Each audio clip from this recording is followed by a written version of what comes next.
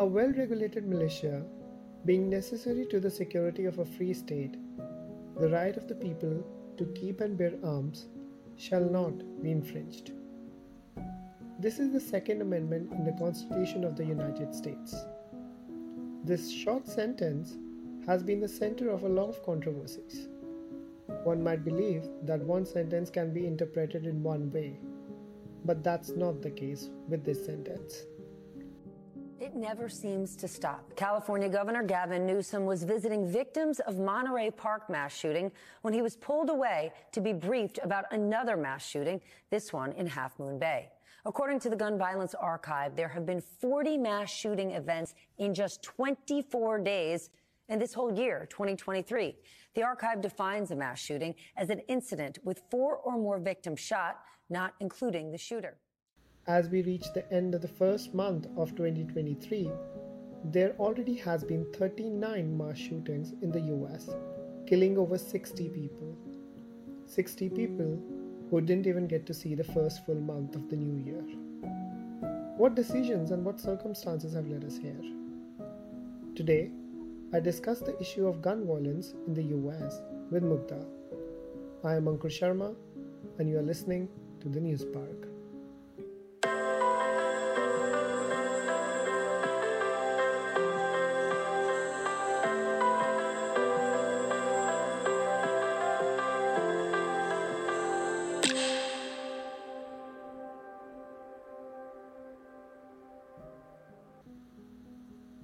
Hi Mugdha, how are you? I'm good. How about yourself? I'm good too. I understand that the topic that we are discussing today is quite sensitive and to an extent polarizing. However, I feel that in spite of that, it is an important issue that keeps coming up again and again because nothing has been done about it. I agree. And of course, the topic that we are talking about is gun violence, specifically in the US. Yes. We are at the end of January 2023, and at least 60 people have died so far in the US because of some form of gun violence. It makes us all angry, frustrated, and kind of helpless. I agree. This is not normal. It's not, and it is happening everywhere, be it schools, malls, and grocery shops or festivals.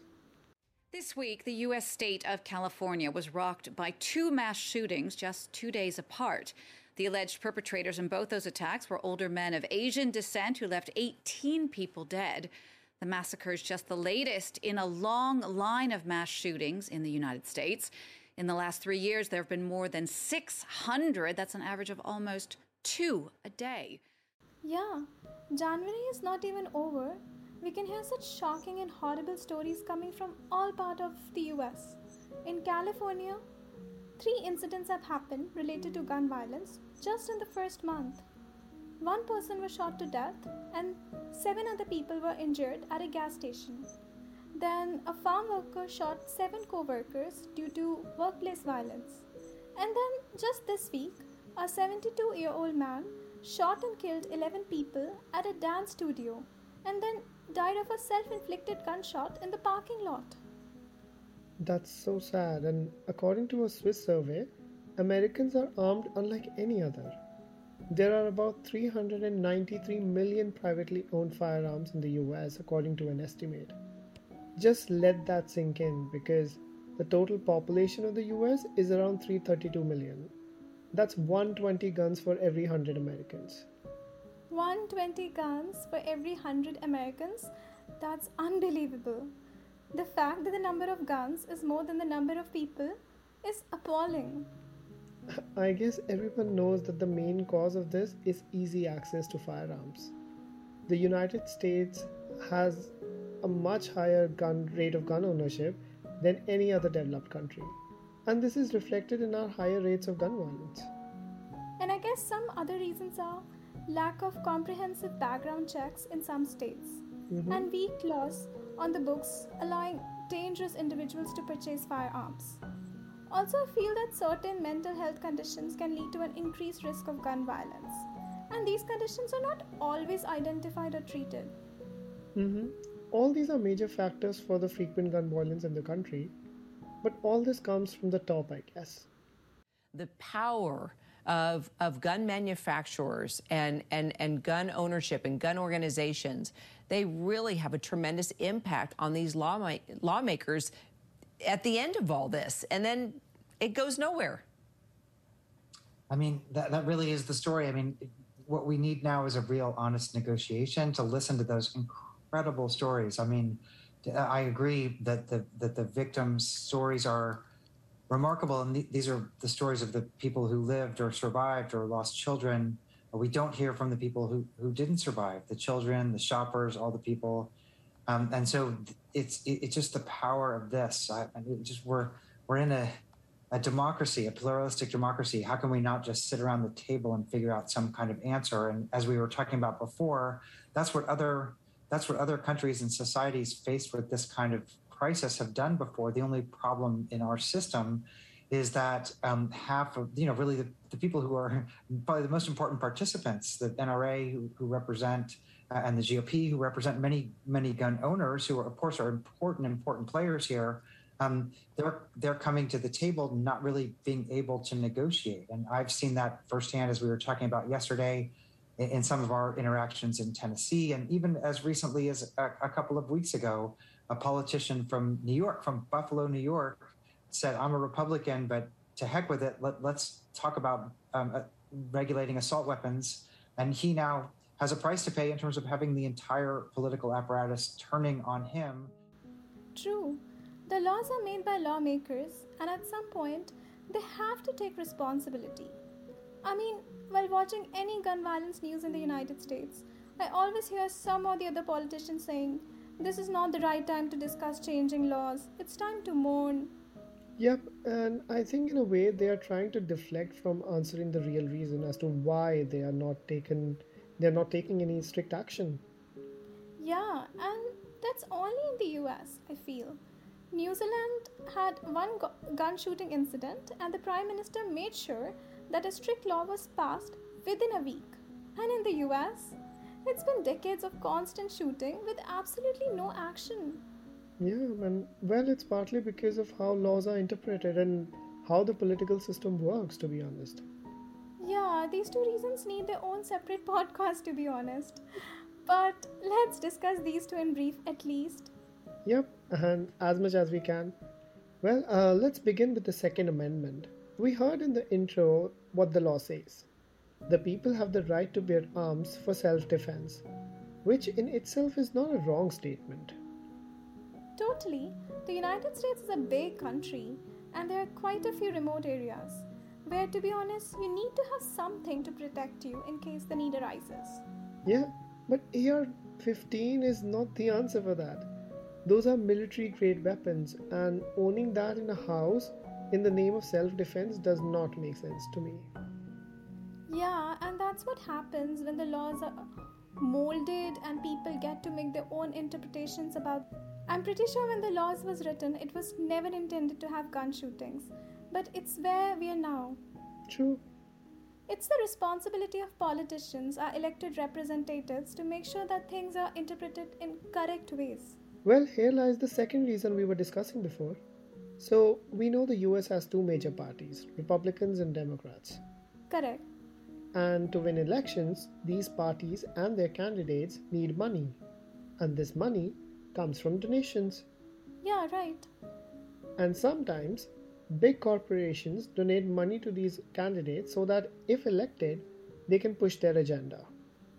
Yeah, and I think that happens everywhere. Right. But one such organization in the US that does this is the NRA, or National Rifle Association. Well, that's a conflict of interest right there. You're right. Okay, so let me give you an example to show how deep NRA's hands are in the US politics. So, one of the most recent efforts to reform federal gun laws came in 2013 with the Manchin-Toomey Amendment, a measure that would have required background checks on all commercial gun sales.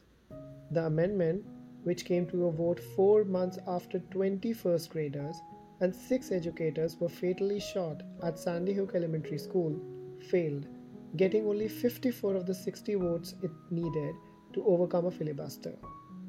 Most of the 46 senators who voted against the amendment expressed the opinion that it simply wouldn't work, with Republican Senator Chuck Grassley telling reporters at the time, and I quote, "Criminals do not submit to background checks now. They will not submit to expanded background checks."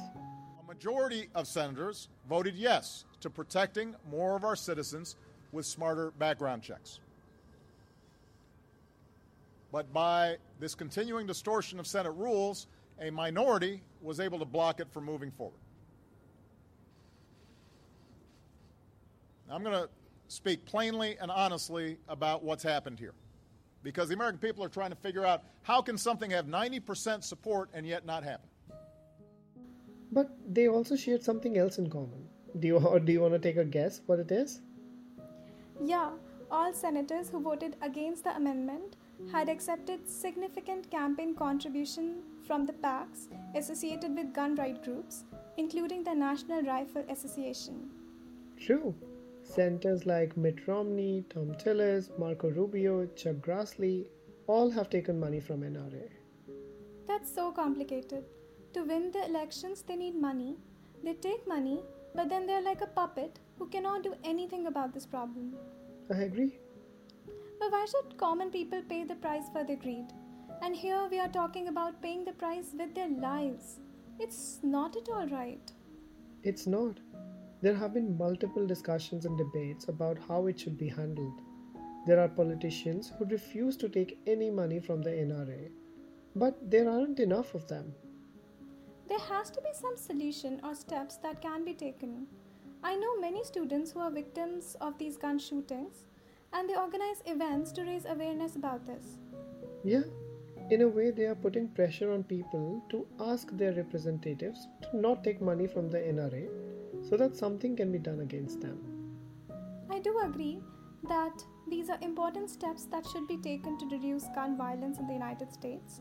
However, it's important to note that there is no one-size-fits-all solution to this problem. We need to take a comprehensive approach that addresses a variety of other factors as well, like mental health or societal factors that contribute to gun violence. I totally agree.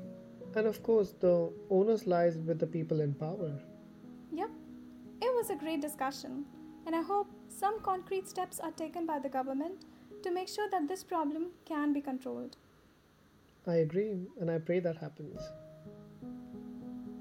Here are some of the stats that should make you uncomfortable. On an average, 321 people are shot in the United States every day. 22 children and teens between the ages of 1 and 17 are shot in the United States every day. The idea is not to make you feel bad or disgusted. Instead, to think that we are in 2023 and we are talking about the most powerful and developed nation in the world. A nation that has every possible resource at its disposal. A nation that everyone aspires to be in. Then why can't it handle one problem to make its citizens feel more safe? Thank you for listening. See you next time.